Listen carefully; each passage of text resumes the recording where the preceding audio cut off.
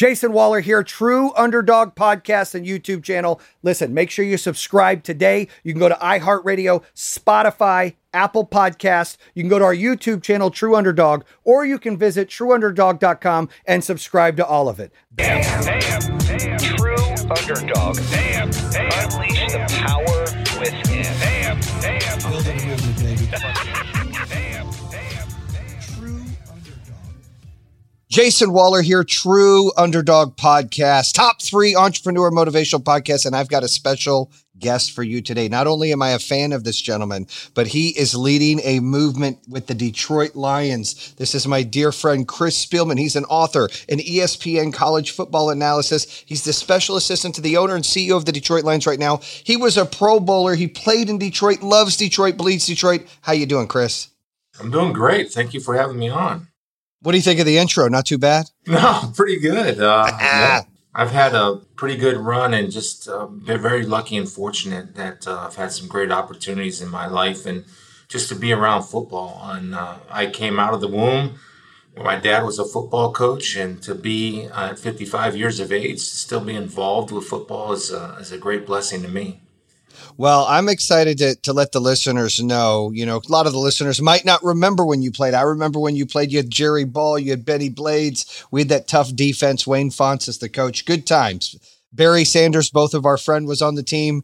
Epic days. But I want to start in your childhood because this is the True Underdog Podcast. And a lot of people think people are given things all the time. And really, we see that people earn stuff. They break the barriers. They work their ass off. They do things to get to the next level.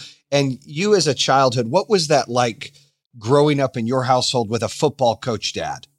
Well, it was really cool because at a young age, I recognized the passion that I had for the game. And my dad was a high school teacher and a coach. I remember when, this is going back into the 1970s. I remember we moved and we sold our house that we lived in for $15,000 and bought a house for $29,000.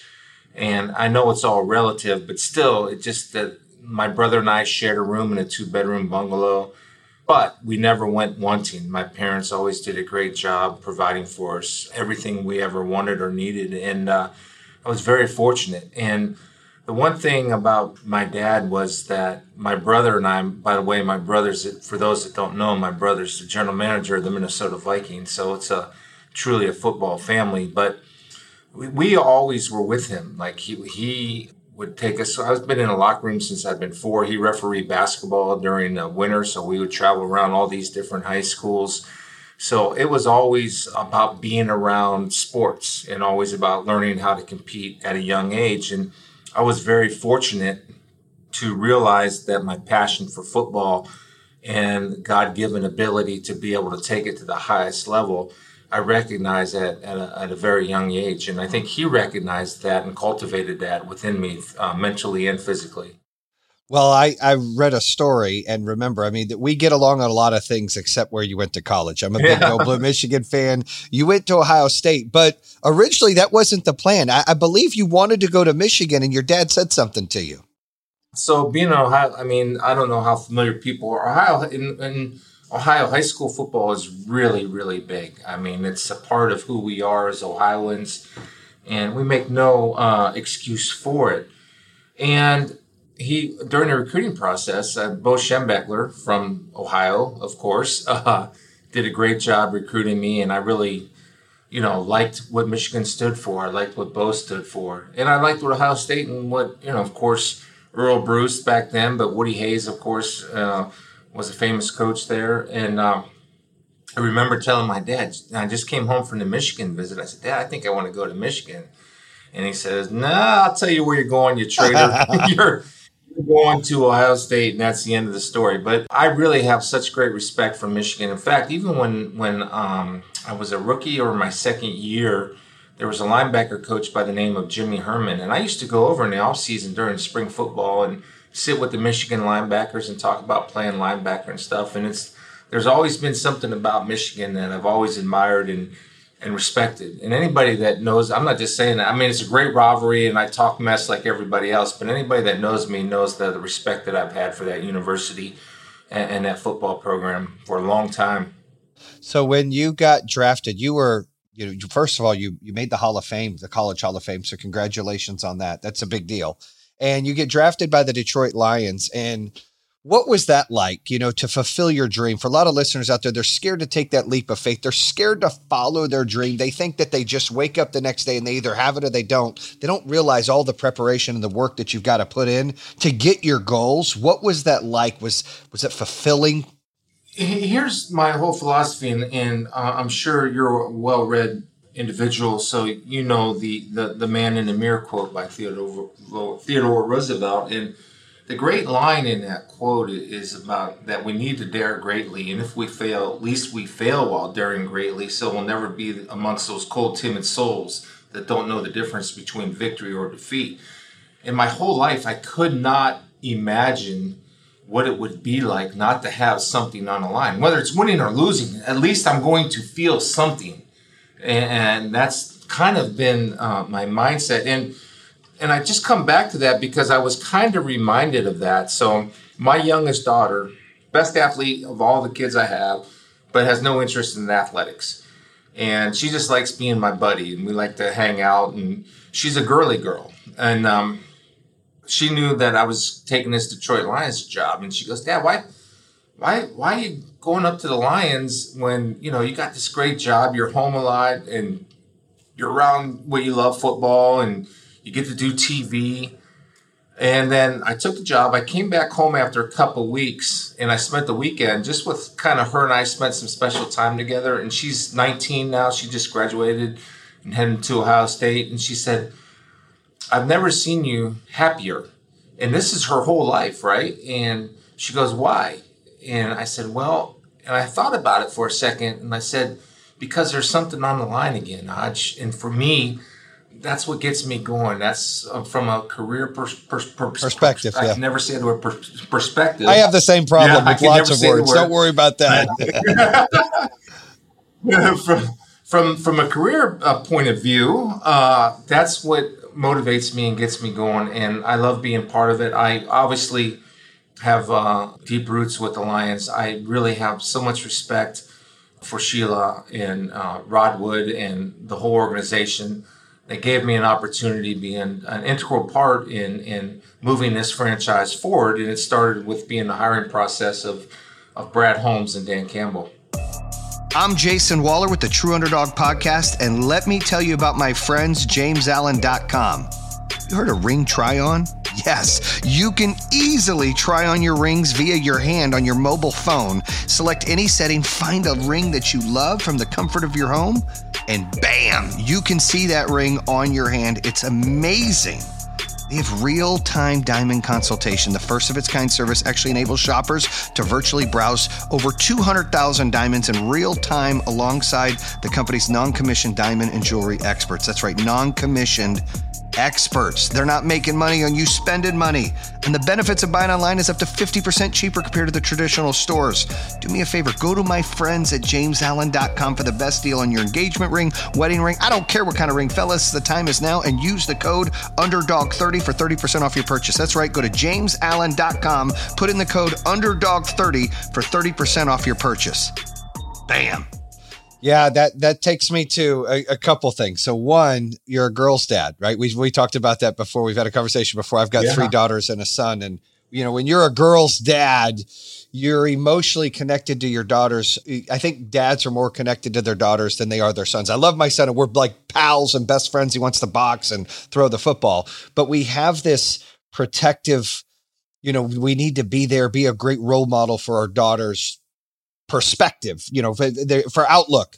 And I admire because, not only did you have a great career with the Lions, and you were gone a lot, but then you had some issues going on at home with your wife when she was sick. And, can you talk about what that was and how you had to step up and be Mr. Mom, be the caregiver here?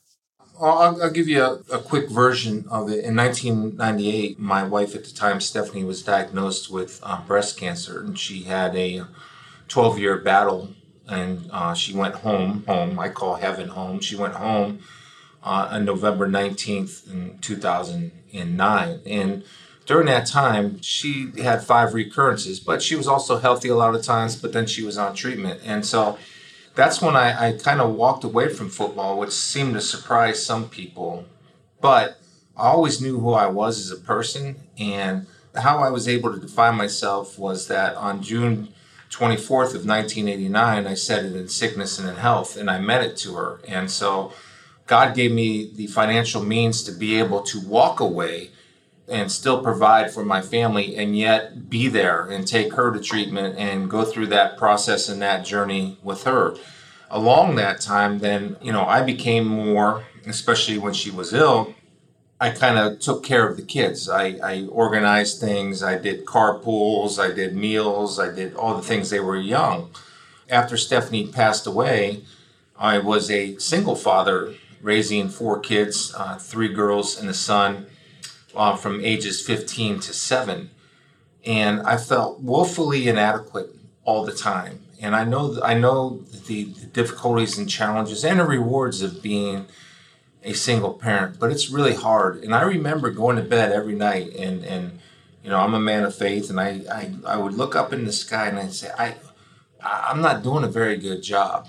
And I get a little emotional thinking about this, because when you sit down and you talk to your kids as they get older, all of them, before they left the house, went off to college, they all thanked me for doing a great job, Dad. And so it was really rewarding for me when I felt so inadequate at the time that I wasn't doing them a just service. They saw it another way. And the cool thing, too, is that then in 2011, I thought I would never get remarried, and I met a girl from Youngstown, Ohio, and she's a wonderful woman, and 2 more daughters that were, one's the exact same age as my 3rd child, and one's a year older. So I have now 5 daughters, 1 son, and a daughter-in-law. And it's been really, really rewarding. Nobody wants to lose somebody they love, but that happens in life. And I never thought that I would ever get remarried. I never thought that I'd ever be able to love somebody again. And I think I talk about grace, the concept of grace a lot. By God's grace, I was able to find somebody and actually feel love again, to be able to love and to let myself be loved again was really, really cool. And I'm very fortunate, man. I've had 2 girlfriends in my life, and I married them both. That's such a touching story. I try not to be emotional either, but I love that you talk about your faith. I think that's important, that, we don't do that. People don't do that enough. And I think that God gives us what we can handle, and God gives us gifts, and things that we feel are hard are really just teaching moments. The struggling moments make us stronger for what the future holds. I truly believe that. And, that brings me to your second life now, right? You get to come back into football, and you get to take a team that hasn't won in a long time, and that's had several different culture changes without, I've been a diehard Lions fan. I haven't missed a game, Chris, since 1989. Either I watched it or I've been there since 1989. I mean, I'm the guy that was painted blue back in the day, going to the games like, oh my goodness. I can talk Lions football all day and know all the goods and all the bads. And I'm going to tell you, the culture and the shakeup is always, it's been one extreme to another. And bringing you in, I remember when that happened, I was like, this is going to be good, because this is somebody who understands old school football, man of faith, a man that believes in hard work, a man that believes in the process. Brad Holmes, I read about him and seen some great things. And then our coach, Dan Campbell. So let's talk about him, because you said, I tried to ask you, say, hey, can I come motivate the team one time? That's what I'm about. Inspiration, motivation. You said, man, we got that in Dan Campbell. Talk about Dan Campbell to me for a moment, because he's labeled as a character, but I'm excited what he brings to the table. I don't know if Dan Campbell's the right coach for the New England Patriots or the right coach for the San Francisco 49ers. But it is without hesitation that I say he is the right coach at the right time for the Detroit Lions. And anybody around the league, Dan is so well respected around the league. I just talked to, I have so many connections around the league. I must have talked to 30 people about Dan Campbell, unsolicited, by the way, in some cases. regarding what type of coach he is. I actually watched Dan for the last 6 years when I worked for Fox and covered NFL games. When I did Saint games, I'd go to practices, and I keep notes on all these coaches because you never know. Guys that I admire, and he always stood out to me. And so when Dan had an opportunity to interview, he did a tremendous job. And I think when you talk to Brad and you talk to Dan, the one common denominator, and myself, I hope, and Sheila and Rod, is that we're all servant leaders. And so when you have everybody looking to elevate everybody around them and help them do their job, that's when great things can happen. Is there going to be a guarantee of success? No, I'm not ever guarantee anybody success, but I'm going to give us, or I hope, be a part of something that gives us the best opportunity for success. Now, it's a process, and it's you talk about culture. Culture is kind of that word that everybody, it's everybody uses culture. I think of it more as environmental. And I don't even know why I say environmental, only because it's simple to change a culture, because it's just how you treat people and it's just how you communicate. And it's having the willingness to speak your truth without being judged. Doesn't mean you're always going to be right or doesn't be wrong, but people have very clear understanding of what's being said here and what direction. And that starts at the top with Sheila. Now, the key to it is it's fine now. We haven't played a game, right? The key. You're undefeated right now. Yeah, my job will be that we don't. It's easy, like when things, especially in a business like the NFL, if things go a little sideways, you got to stick to who you are and who you say you are. I got a little saying on my grease board in here. Everybody says it, not everybody does it. So we're saying it, and we're doing it now. But when things or circumstances change, or things get difficult in life, or you're losing games, or you're not playing to the level that you think you should be, you still have to stick to your core belief. And I think we have the people in place to lead us in that direction with Dan and Brad. I saw everyone's seen the footage of the draft, and you guys had a solid draft, but I want to talk about a little bit about the trade, and not too deep. I have my own opinion on the trade, but this is a true story. When I saw the trade for Matthew Stafford, who I love dearly, and I think he's one of the most talented quarterbacks we'll ever see play, but it's not the right time for him here. Everybody, I think, needed to change. He needed to change. It was just a great move. But when I saw it, I thought we traded 2 first-round picks and a third-round pick and Stafford for Goff. And I go, oh, man, we're in trouble. We're in trouble. Yeah. And then when I saw it was the other way around, I was like, oh, my goodness, what just happened? So, not to knock that, but Goff is a 2-time Pro Bowler. He's been to the Super Bowl. The kid has won. I know a stat here that a lot of people don't talk about. Red zone QBR. He had the highest red zone quarterback rating in the NFL. That's a big deal. You don't have to be throwing 90 yards in the air to win games. So how excited are you and Brad that not only did kind of the trade, you guys are building stock for the future, but getting the picks that you wanted to this year in the O linemen and the 2 D linemen back to back? Well, I think you're always excited about potential, but those questions don't get answered until time. Potentially everything looks great, but time answers all those questions, and then you'll see. Then you keep adjusting, and you're always evolving, right? You always have to keep evolving. And look, Jared is. I know Jared is excited to be here. Matthew. Anybody that watched me do games on Fox knew what I felt about Matthew Stafford. I think, as you said, I think one of the most talented guys of our generation. And, I think it could work out ultimately for both parties. But I think Jared has a little bit of a chip on his shoulder, which most NFL guys do. And there's nothing wrong with that. But I think when you talk about when you start over, basically is what we're doing, I think we're off to a pretty good start as far as building for the future. Yeah, I'm really excited about the team. And so leadership, you guys had a trade for Brockers as well. And I have a couple friends on the team. And what I've known from a lot of the friends that have said some things to me is the locker room really hasn't had a defined leader. There hasn't been a voice in the locker room of reason. There's been some coaches just being the leader, but sometimes, and you as a player and building a business, I believe that you want to empower and create other leaders. And just because you have a great player doesn't mean that they can be a great leader, right? Like I'll use Stafford example, great player, but not a vocal leader. And Where do you see this going? Because I know for years, at least in my opinion, Dominique Raiola, was a great leader on that team when he was here. And have you guys found some more leaders, some vocal leaders to inspire the team? Because you get it from the coaches and you get it from the management, you get it from ownership, but sometimes you need players to rally the troops as well. I don't know. That's a time answer question. I don't know. I mean, I do know this. I'll speak generally about leadership in an NFL locker room. You just can't be a vocal leader. Guys aren't just following words, right? You better be producer. If you're not a producer, you're not going to lead because nobody's listening. You can sit there and call all the team player only meetings you want. Nobody's going to listen. And I think from a player, I'll just speak in general terms from a player leadership. Brock has worked with some of our young defensive linemen already this offseason on their own time. And so that's a sign of leadership, right?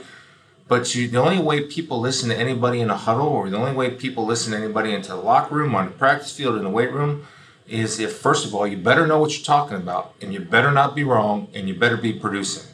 If you're not, you can't lead, and you end up being more of a detriment than a help to a football team. Well, I'm definitely excited about what we have in store for us, Chris. And I appreciate you coming out and sharing your story, inspiring the underdogs out there that look, hard work, overcome adversity. God is great. He has a plan for us. And the future is bright, my man, for the Detroit Lions. I believe that it may not be playoffs this year, but I think we're in the right step. It's take the stairs, not the elevator. And I think you guys are building something great there. And I want to say thank you for that. And thank you for coming on the show, my man. Thank you. And that's a wrap on True Underdog. Bam! And that concludes another episode here on True Underdog. If you're interested in hearing more, make sure you subscribe at iHeartRadio, Spotify, Apple Podcasts, or the YouTube channel. You can always visit trueunderdog.com, subscribe to all of them. Make sure you check out our newest episodes coming out on Mondays and Thursdays. True Underdog, baby. Bam! True Underdog. Unleash the power.